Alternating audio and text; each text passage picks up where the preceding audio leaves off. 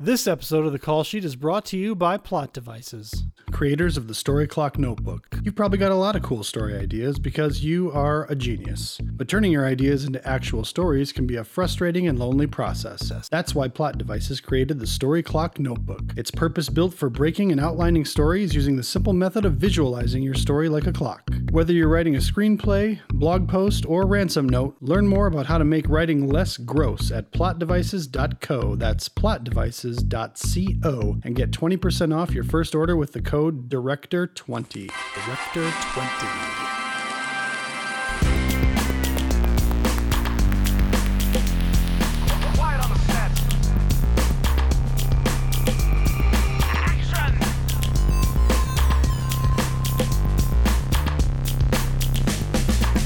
Welcome, everybody, to this episode of The Call Sheet. I'm your host, filmmaker AJ Wedding, fanning out my old call sheets looking for guests in the film and TV industry. This week is a lie. I was never on a call sheet with my next guest, though I did get to work on Star Trek Picard briefly in pre-production, shooting the makeup tests, which is the series my next guest is currently working on.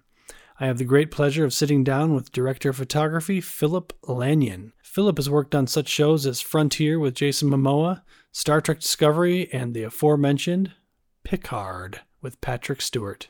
All right, Phil. Do you Philip or Phil? My mother and you can call me Philip. Oh, yeah, okay. Yeah, both. I could call both. Go by both. All right. Well, that's good. On paper, it's Philip. Usually, in person, it's Phil. Yes. So tell me a little bit about where you grew up and how it affected you and made you want to be in this industry. I grew up in a small town beside Vancouver, Canada, called Burnaby, actually where Michael J. Fox was from. Ah. Yeah, it was like a normal childhood in a small town, playing Star Wars, G.I. Joe, Transformers,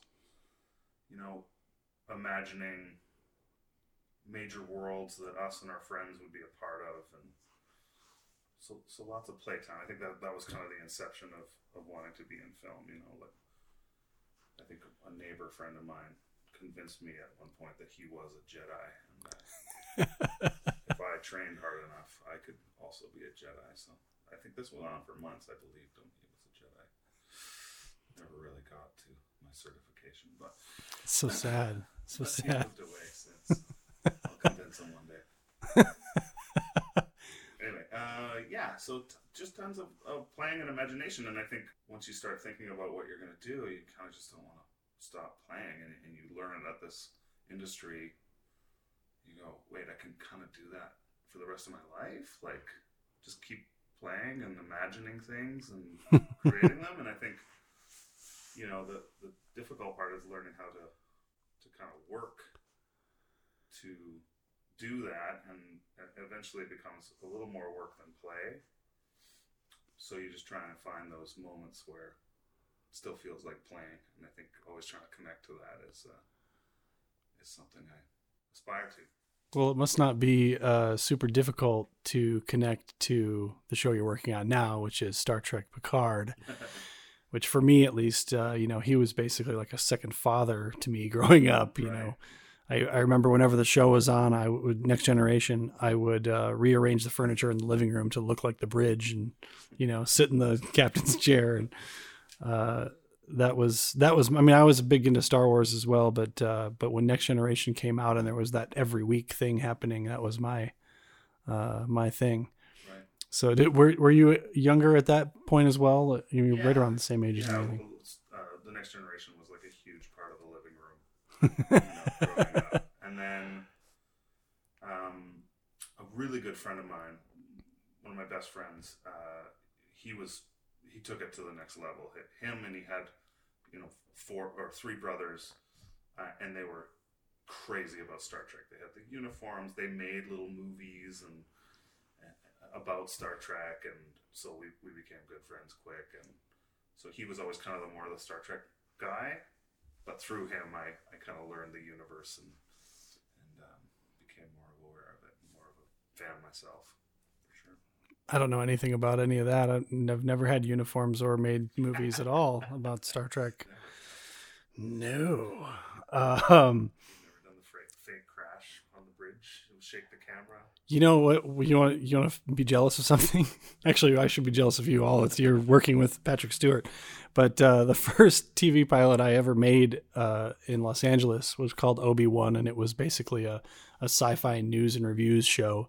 And we got to go to Vegas where they had the Star Trek experience, and they had the bridge, as part of the ride. And we got to shoot there like as a news crew. So for 8 hours, we're on the bridge and we're doing the whole thing, the crashing and go left and the camera goes right, all that. Oh my God, so much fun. So take me back to the point where you started getting into either photography or the business. What was the sort of thing that got you moving toward that?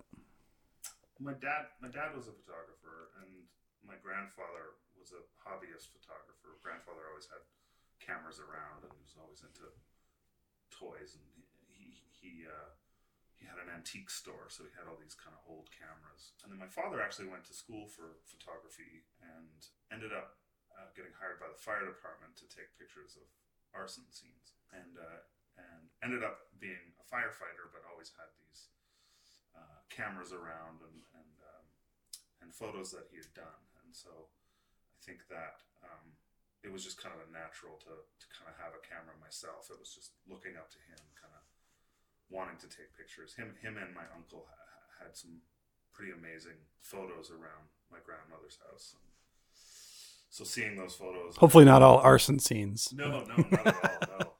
No. Motorcycle racing and portraits and kind of all the projects you do through photography school. So yeah, I think I remember like my first camera was like a little brownie, and we loaded it with film, and I would walk around the neighborhood and kind of like spy on people behind cars and stuff and try and get their picture. I don't know. We were super into like spy stories, you know what I mean? So I thought that'd be cool. So that was the kind of the inception of photography. So that kind of just stayed with me. I just kind of enjoyed cameras, enjoyed taking pictures. And then in school, kind of coming out of my shell in high school, I kind of connected with acting and doing improv, and really kind of enjoyed it and took it quite far. It was my most loved subject. I would focus on it, and eventually got chosen for the lead of the school play. And what was the play? Do you remember? It was I don't remember. I remember the other big play of high school was called Welcome to the Moon, and that was with a group of friends, and it was kind of the pinnacle after that of the acting thing that I did, because we won this competition and went up to act and perform it. And so that was kind of the height. So I left high school kind of like wanting to be an actor. I was so charged up, like this is something like I connect with and I feel like I can do. And I went out and I did a few cattle calls, which was like I think it was like Air Bud or something like that. And there was like 300 people in a tent, all wanting to be an actor. And I was like, and everybody was talking about themselves and just like pumping themselves up, and like it just felt such a weird environment to me. And so after that cattle call thing, I was like, I want to make films. I want to make films and we can put ourselves in them, you know what I mean? And create stories that way. So a friend of mine was working at Paramount and got me a job cleaning up their cable department at night. So I'd work all night long on a forklift, bringing the 4/0 super heavy cable down from these shelves that were too high for fire code. So we would have to disengage the safety switch on the forklift, and I would walk around all night on these super high shelves, throwing down these super heavy cables. And I could not have been happier. Like, I was so excited that I worked at Paramount. And so did this for a few weeks and did a good job at it. And they hired me like in the cable department, like putting together cables and fixing cables. And again, just so stoked. Is this Paramount in Vancouver? Vancouver, yeah. Okay. They had like an equipment rental house there. I really enjoyed the technical part of it as well. It eventually just kind of stayed in the rental house scene, like just learning lighting, learning how to fix lights, learning how to clean cable, clean fabrics, learning the different tools of the trade, learning what different gels were and why they used them. And eventually started going out on set, taking the trucks there, and I would drive the truck there, and my job was to sit on the truck and like check off what they used that day so that the equipment house could charge appropriately. But I couldn't sit still at all.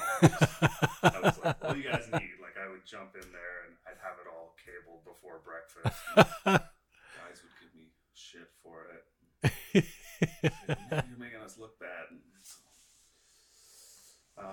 be there way too early and just so excited to be on set. And sure. Real film sets, yeah. So it was that, and then eventually, got hired right out of the equipment rental house to be a best boy by a young gaffer, taking care of his sets and equipment and hiring people for him.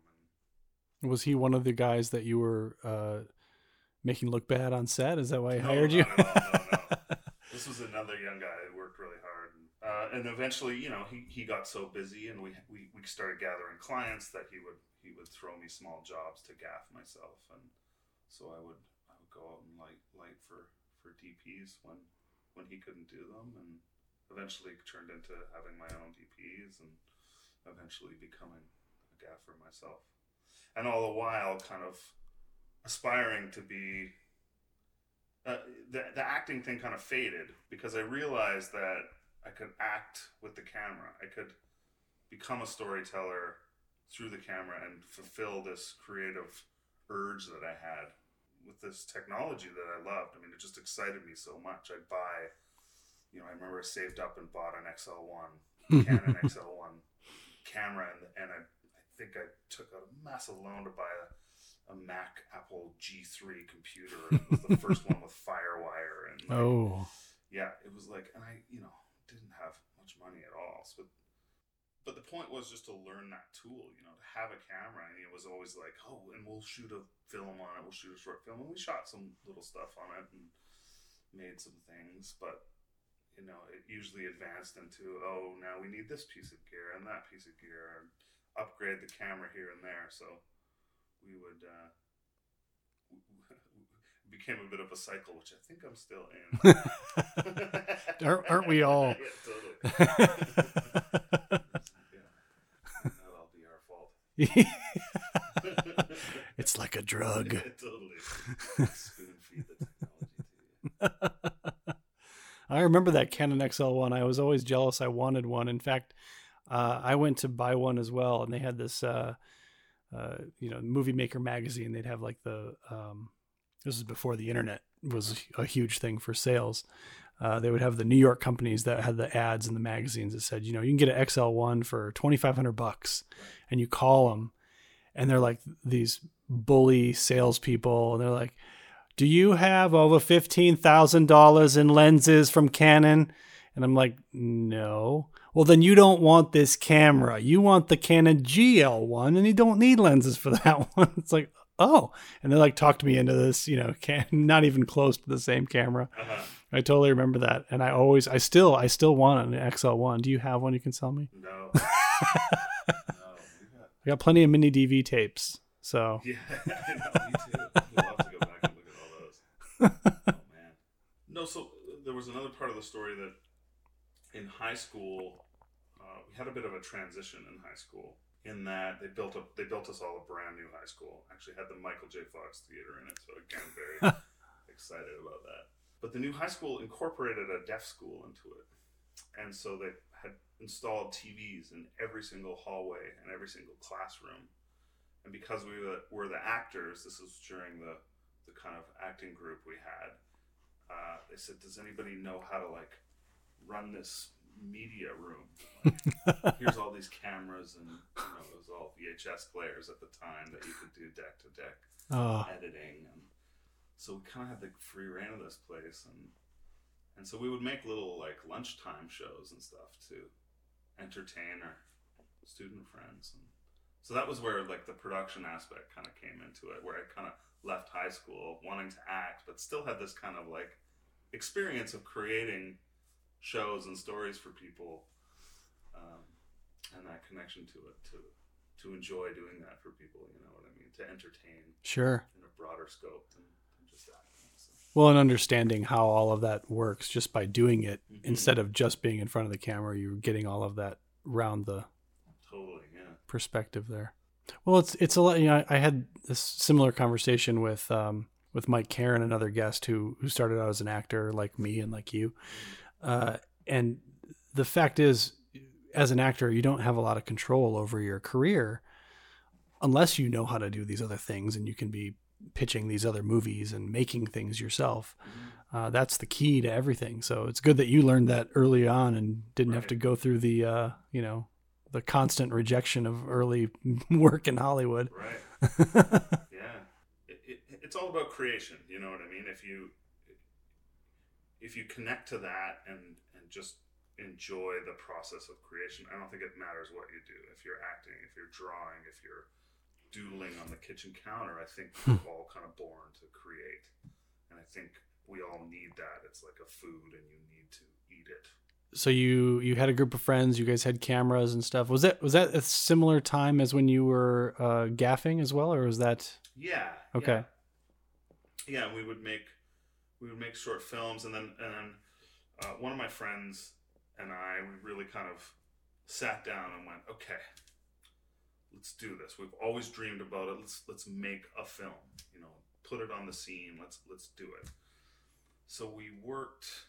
He went away. He was going to university in Toronto to film school, and kind of came back. Knew some friends there, and they had worked on a script together, and came back with this kind of interesting script about a Japanese bug collector who got caught up in the some Yakuza mafia business, and a young girl was involved, and he kind of gets caught in this kind of gang. So it was a good script. So anyway, we worked for I think 4 years to make this short film. I even ended up living at his house at some point, at his parents' house in their back shed, just because I needed to focus and encompass myself completely into this film and just figure out every shot and every scene.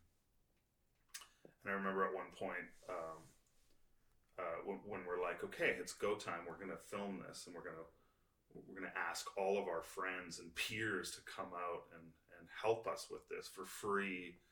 And I got so nervous and I backed out.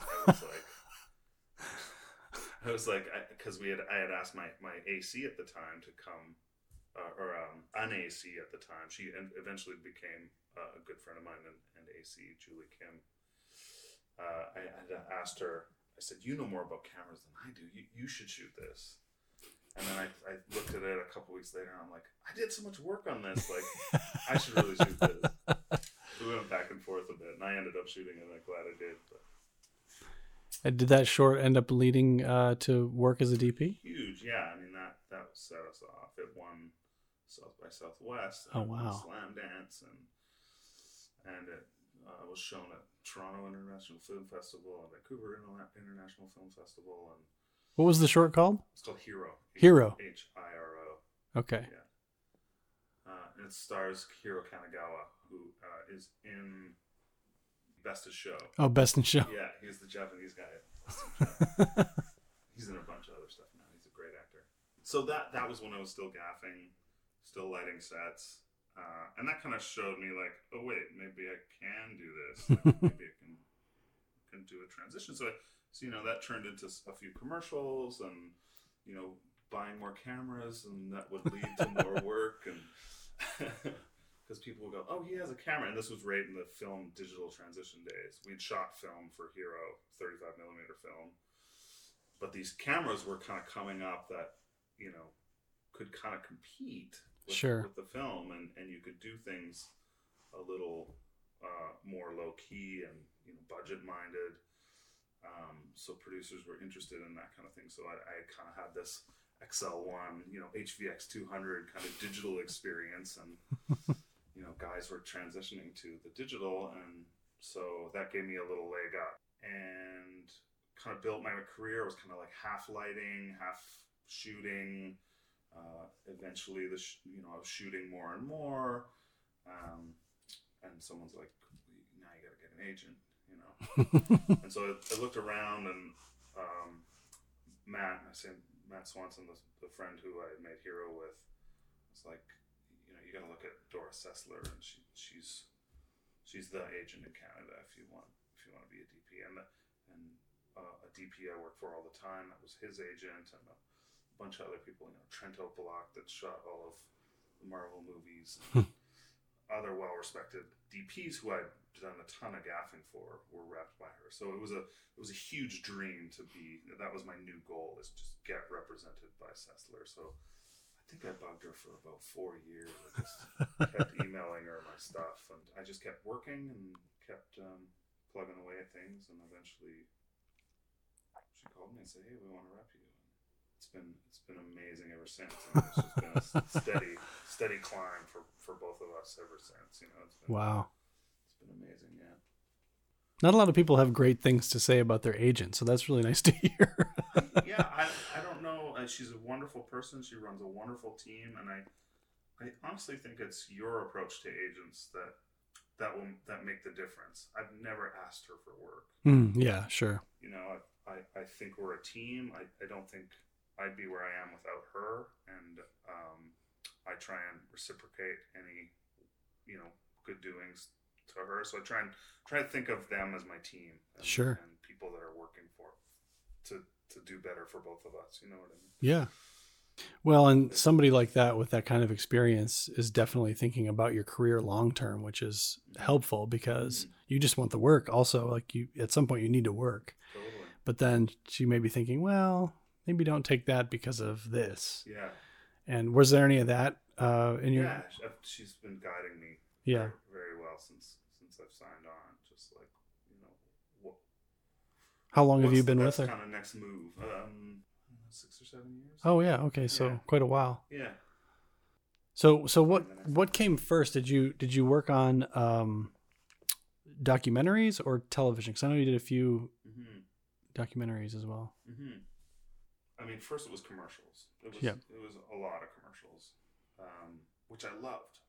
I love doing commercials because there wasn't the strict kind of union rules around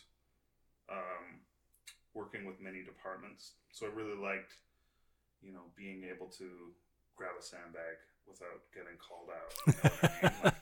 I loved working together, and I loved other people, helping our department and everybody pitching in and being a team. So I really found that vibe in the Vancouver commercial market, and I think that still exists up there today. There's this real kind of family up there of commercial people. And one of my mentors, John Houtman, kind of, I would gaff a lot for him as well, and he eventually would send me some DP work.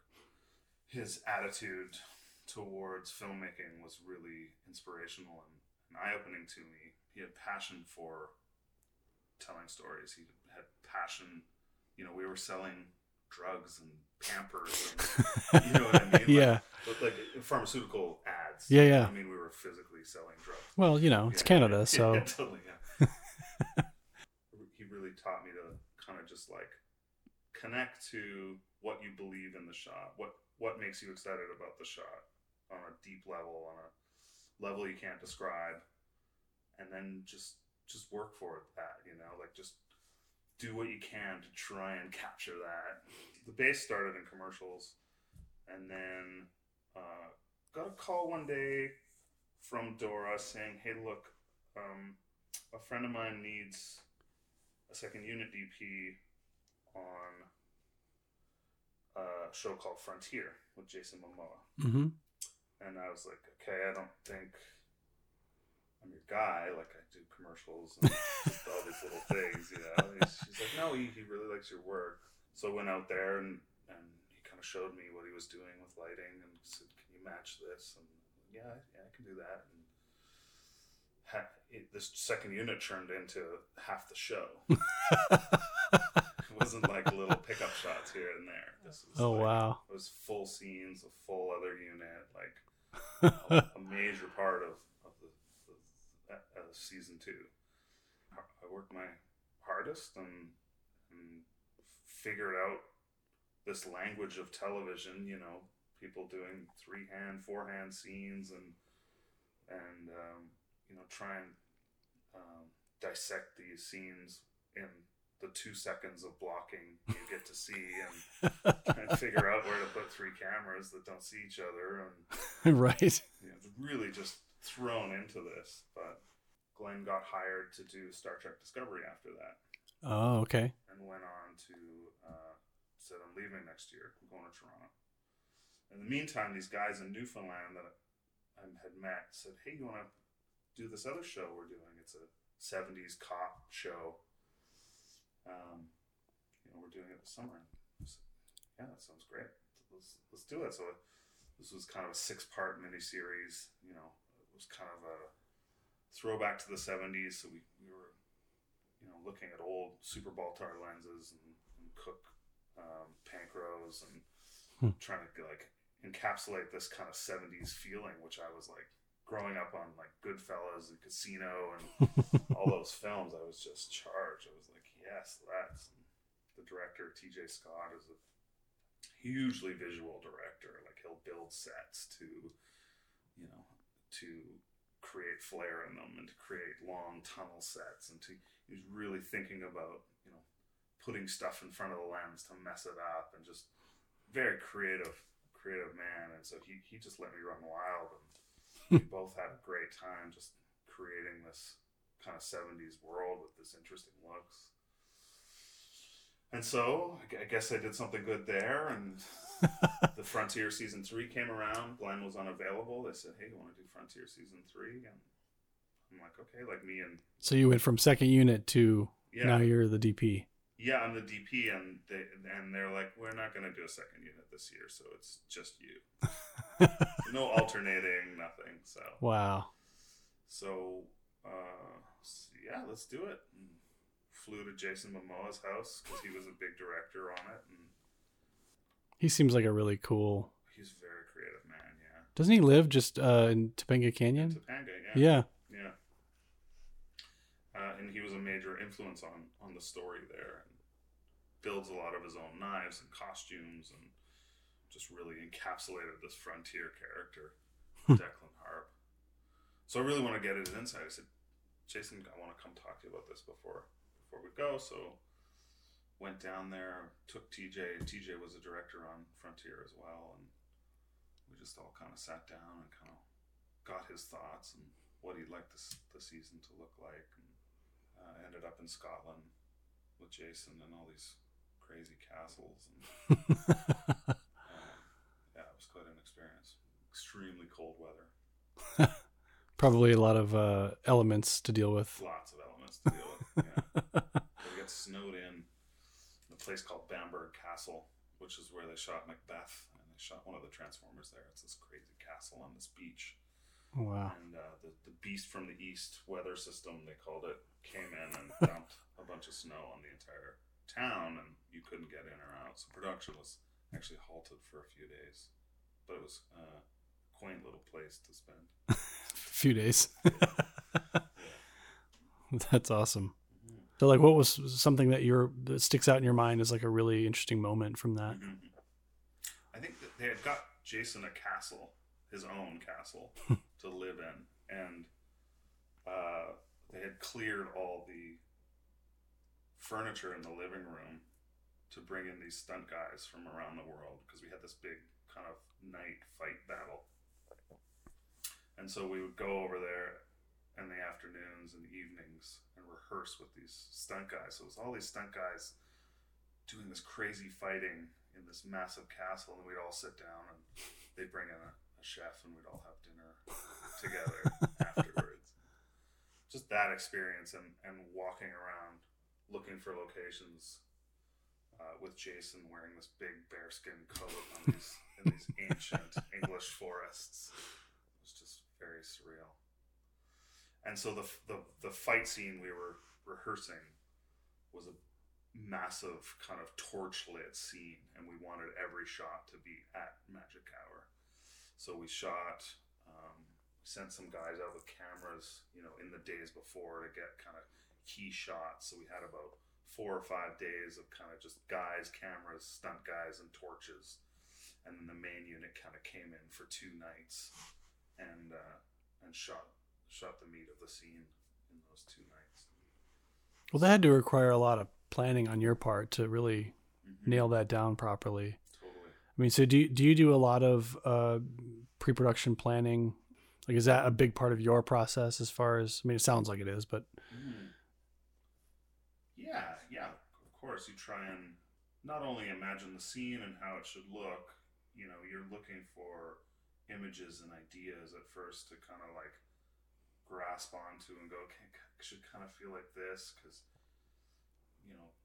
this is influencing this, and we're going into night here because the next scenes are night, so there's a lot of that kind of overall planning, and then by the time you're getting to shooting, you're kind of working into the details of the planning. You're really getting into, okay, this shot, these 3 shots I need to shoot this way, and these 3 shots I need to shoot this way, and that's going to take so much time to turn around, and I'm going to need coverage here, and that's going to take some time. So it really becomes kind of a time management and crew and equipment management kind of job as you get closer to it. So there's a lot of different levels of planning there.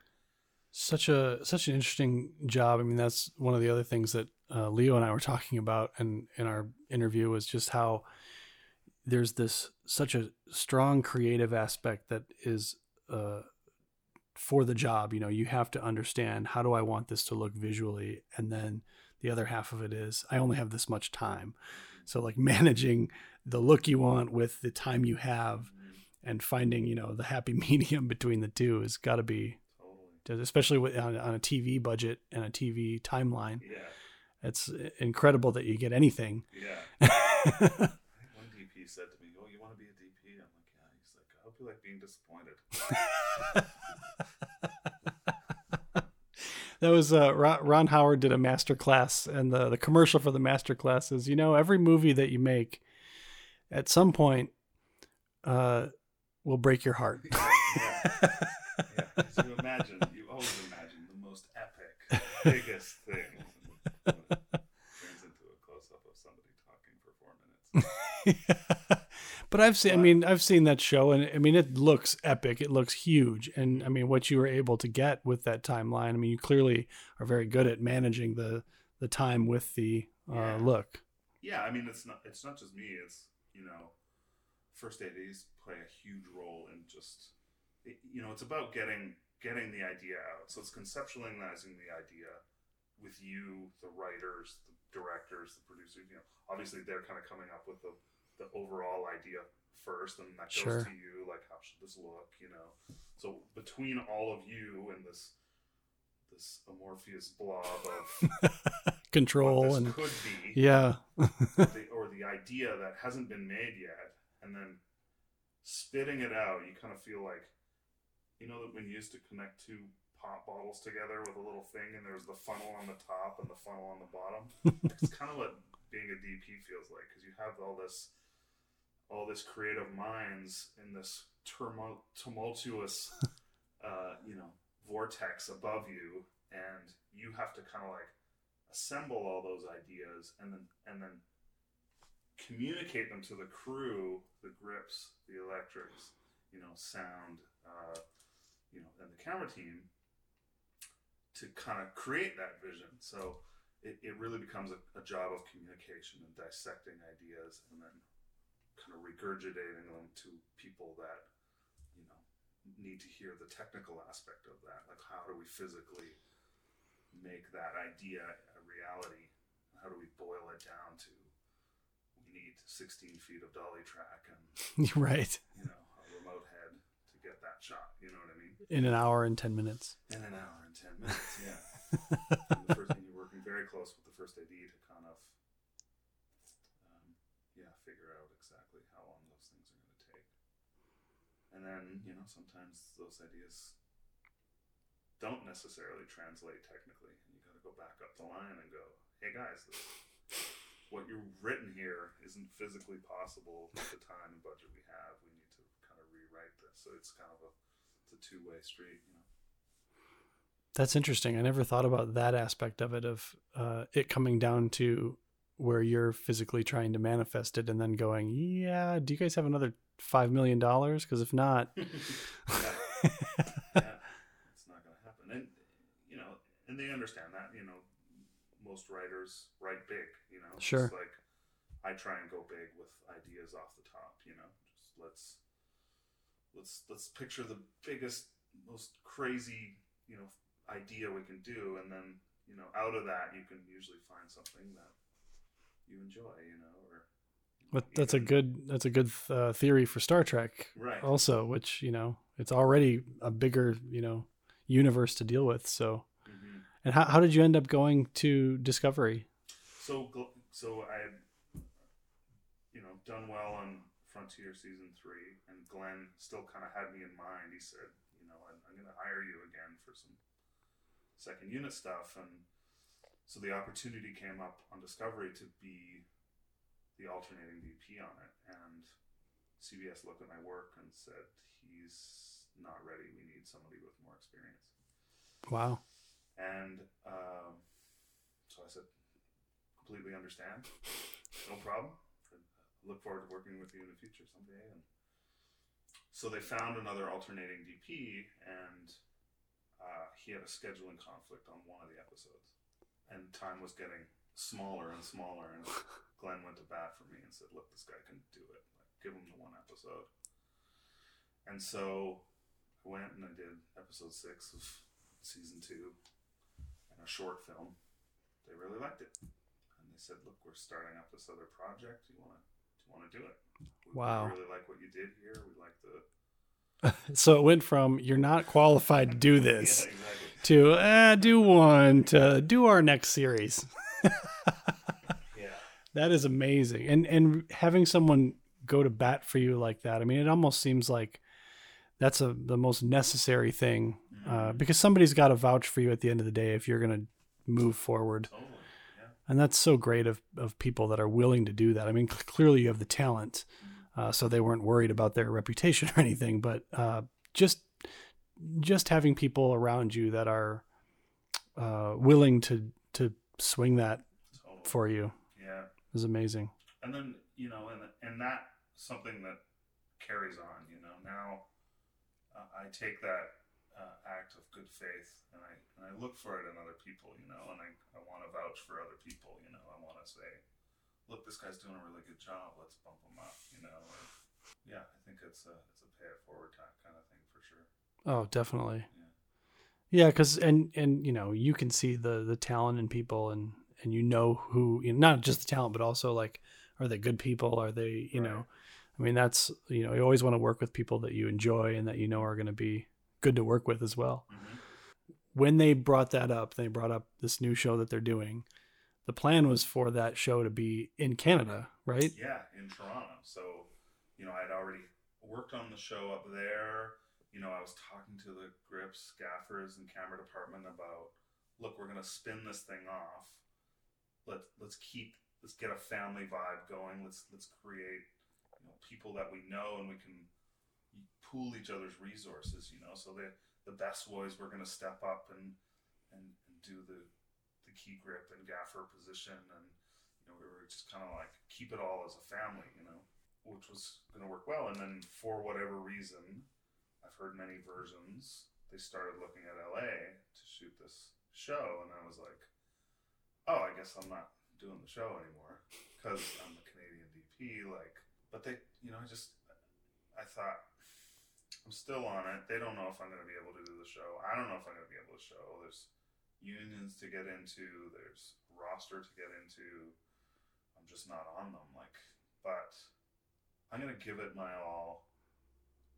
You know, this is a huge opportunity. I'm gonna give it my all and pretend like I'm gonna go to LA and shoot this. So I flew myself here, and I just started before they told me no, that I wasn't on it, which I was 100% expecting. I just went around to every rental house, met tons of crew, and just said, look, I've never worked here. I potentially have a large show here. what's LA about? Like who are the players? What resources are available if I were to do this show? And I just met, I tied into my resources from Vancouver and called the biggest people I knew. I said, what are your contacts in LA? And, people gave me these names and numbers, and I just had meeting after meeting after meeting for a couple months. I would drive 3 hours a day, and I was staying out in the valley, and I'd just come into LA and just do meetings all day and just try and figure out its pulse, and its industry and how big it was. I had no idea of the scale. I understood it was probably the biggest, filmmaking Sure. place in the world, but what does that actually mean? And it turns out it's huge, but there's a cap. It gets smaller and smaller as you go up, and everybody kind of knows each other. And so I just wanted to kind of get a sense of that. So look, I'm gonna stay until they kick me out, and I just stayed and just started prepping this thing. Did you meet any opposition during those meetings and things like that? Not really. I just, every once in a while I get a call and be like, yeah, we're still going forward. We didn't even know if the show was going to be down here, but if it was, I just wanted to prep for that. So it was like I was still on, but I wasn't on, but I was like, I'm just going to pretend I'm on. And so I just kept hitting the bricks and just being down here, just absorbing myself in LA. And eventually, okay, yeah, now the show's going to go in LA. Okay, does that mean I can be on? Well, I don't know, on the roster. Okay, well, can we get on the roster? And my agent's freaking out.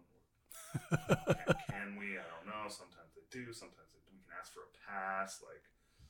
So did a big application, the show starts prepping, and they're like, "Are you on the roster?" I'm like, "I should hear in a couple of weeks." And so it's this big kind of nerve-wracking thing. And eventually, I got accepted into the union and onto the roster, and away we went. Oh my gosh! Yeah, so here I am. That's incredible. I didn't know any of that. Yeah. So no opposition. Those initial months, I've met a lot of extremely helpful people. It was just so nice to see that the spirit of filmmaking is so alive here. Just people with what do you need? What's gonna make this awesome, and how can we help that? You know what I mean? Just honest filmmakers. I think money can play a big role in a lot of influences around here, and there's a bit of that, but sure, for the most part, it was. Well, I think as far as my experiences have been, it seems to me that if you have an opportunity and that opportunity has been presented to you, mm-hmm. everybody wants to roll out the red carpet to help you get that. It's people want to see other people's dreams come true, because then it makes it seem like theirs can as well. Right. Yeah, that's true. And so I think that's a big thing in this town, because, it's a town of dreams. So that's good to hear that you didn't meet with anybody who was basically saying, nope, you're not, no chance. Right. And it's also good for the show, because, you're going to continue a look that has, it's become iconic to the new Star Trek. Right. And talk a little bit about that. What did you go through process wise, picking the lenses and kind of doing that sort of thing? I mean, obviously I don't want to get crazy deep into it where people are like, I don't even know what that means, but right. but a little bit of it at least. Yeah, I feel like JJ kind of created this new kind of Star Trek vibe with the cinematography. And it was there's you think of those Star Trek movies, and it's all about the flares. People always comment on how many flares there are. And I personally loved it. There's always an opinion of too much flare, not enough, all this stuff. So anyway, I think what he did was kind of create a language with it, and I think Discovery kind of tapped into that a little bit. Season 1, they shot spherical lenses, which don't have as much flare. And season 2, I think they kind of went back to that, and kind of when I was on, I was encouraged to kind of shoot some more flare. And they had switched to anamorphic lenses, which create these kind of interesting flares. So I kind of want to continue that language. So I wanted to honor it and just be like, this is the Star Trek universe, and when you're watching a Star Trek show, there should be a familiarity to it, and not the familiarity of the Next Generation or the original series, but the contemporary familiarity of the show. So Sure. So I wanted to honor that. So yeah, I tested many lenses and looks, and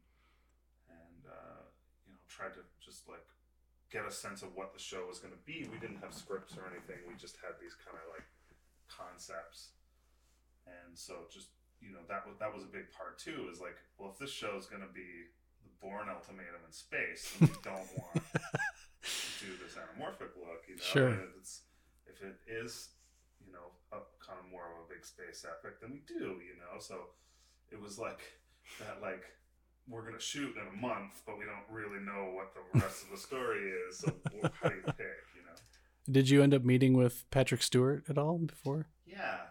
Just kind of the same thing I did with Momoa. I just really wanted to get his perspective on what he felt the show should be. Like, what does he want to say to the fans, and what are the overarching meanings that he wants to get into, And just so I had a sense of that, on a practical level, it's like, it's still got to be good, and it's still got to it's still going to be shot on an Arri Alexa, and it's still going to use this kind of lighting. But so I don't know how much the overall themes influence that, but I think just knowing them and having them in your head, I think gives you a sensibility about camera movement and about the way that you're setting up each scene. I think eventually it finds a pacing and a mood that does tie into that.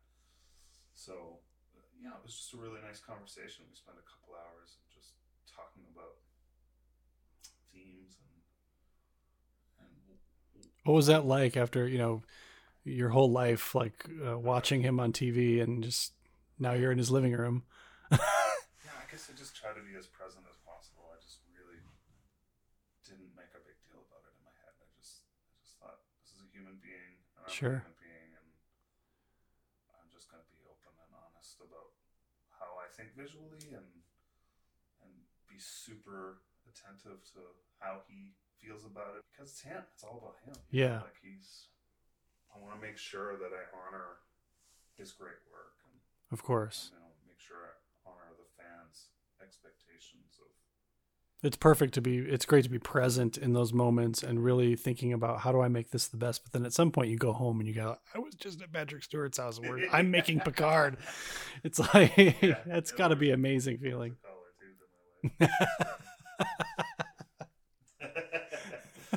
Well, and my good friend Johnny, who grew up watching Star Trek. Oh, you just lost your mic again. Okay, so talk a little bit about working with Hanali Culpepper, who directed the pilot, and did she direct? She directed several episodes. Yes.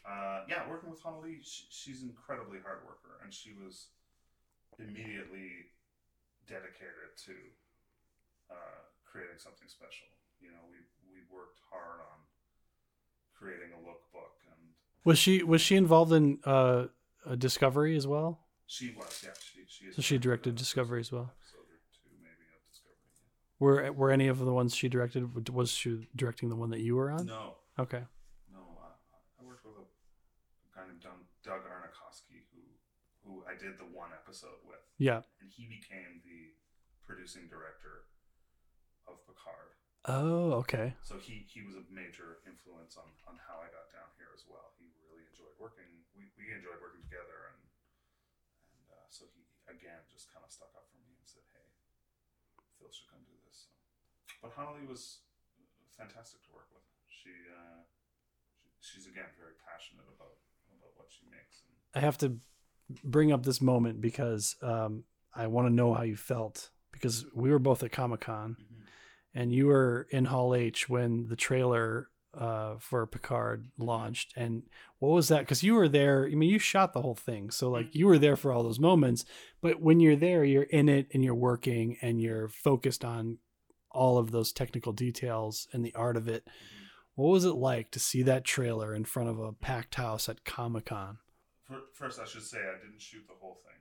I have an alternating DP who's an amazing DP named Darren Tiernan. And we collaborated really well together. It's very Canadian of you, by the way. Yeah. he's been great. But seeing the trailer at Comic-Con and the fans react, and the way they cut the trailer was very, you know, it was some big drops, you know, some big like surprises, some big, and the way they heightened that footage with the score and everything, you know, it was overwhelmingly amazing. Like that moment will be one that sticks with me forever. There was some tears shed for sure, just going, wow. Well, you're finally seeing it sort of culminate in like the final version. I mean, not of the episodes, but of, you know, you've got the score, you've got the sound, you've got, you know, it's just, ugh. And to just see the crowd reaction that it's just like, and react so positively was really a cool moment.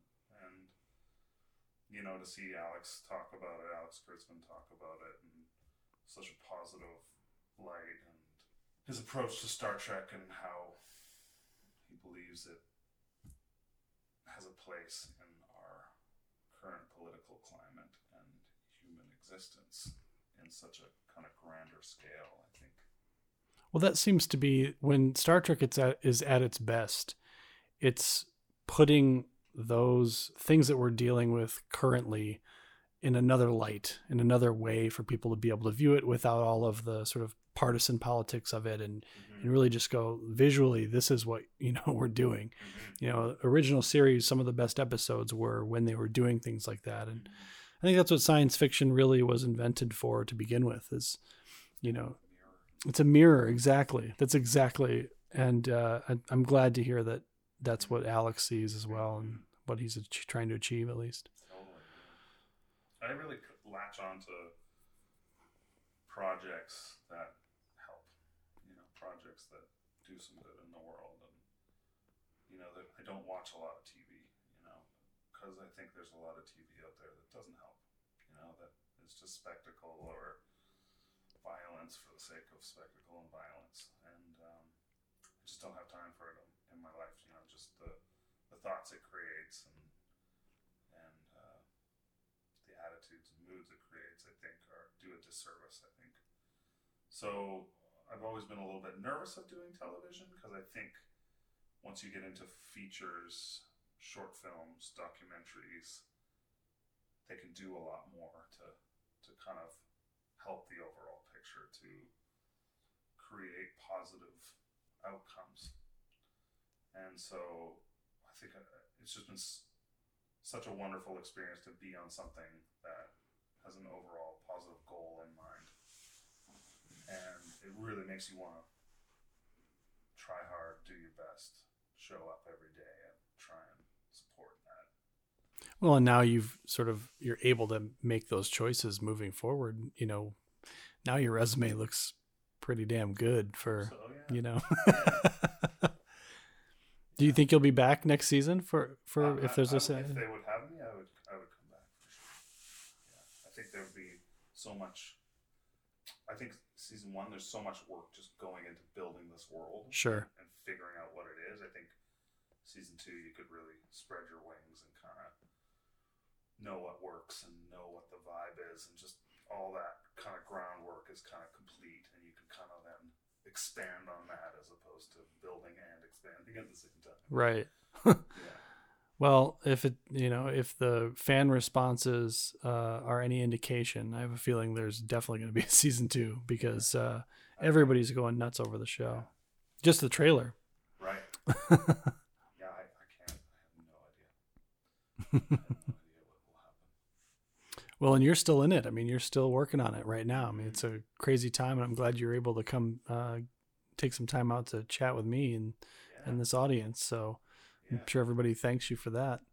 Now, if there was any advice that you would give to somebody who's looking to get into the film industry, whether it be as a DP or anything, a director or a, actor, what would you offer them? Just focus on what you love about the film industry. What you love about telling stories, and just kind of hold that, kind of play with it, look at it, and try and understand it. I don't think you ever do. I don't think you ever know fully what that is or what drives you, but just focus on that. The money and support will come if you hold that to the truest form. Too many people spend too much time banging into the walls I've done this myself, banging into the walls trying to find a way in, and the walls are not the way. Right. Yeah, and sometimes, you won't get work, and, don't be bitter about it, like train, take those times that, you're seeing other people get hired around you and you're not working for a couple months. Take those times to make something, take those times to reconnect and figure out what you want to make, figure out what you like, just train and be ready, sharpen your sword, because one day you'll get the call and all eyes and pressure will be on you to do it, and you'll know how. And if you love it, it's all about the journey. Mm-hmm. Yeah, you realize there's always another mountain, and always will be. There always will be. It's about how you enjoy the climb. For sure. That's another episode of The Call Sheet in the Books. I'm your host, AJ Wedding. You can follow me on Instagram at ThatDirectorAJ, or join our Facebook page, The Call Sheet, for updates on the show. See you next time.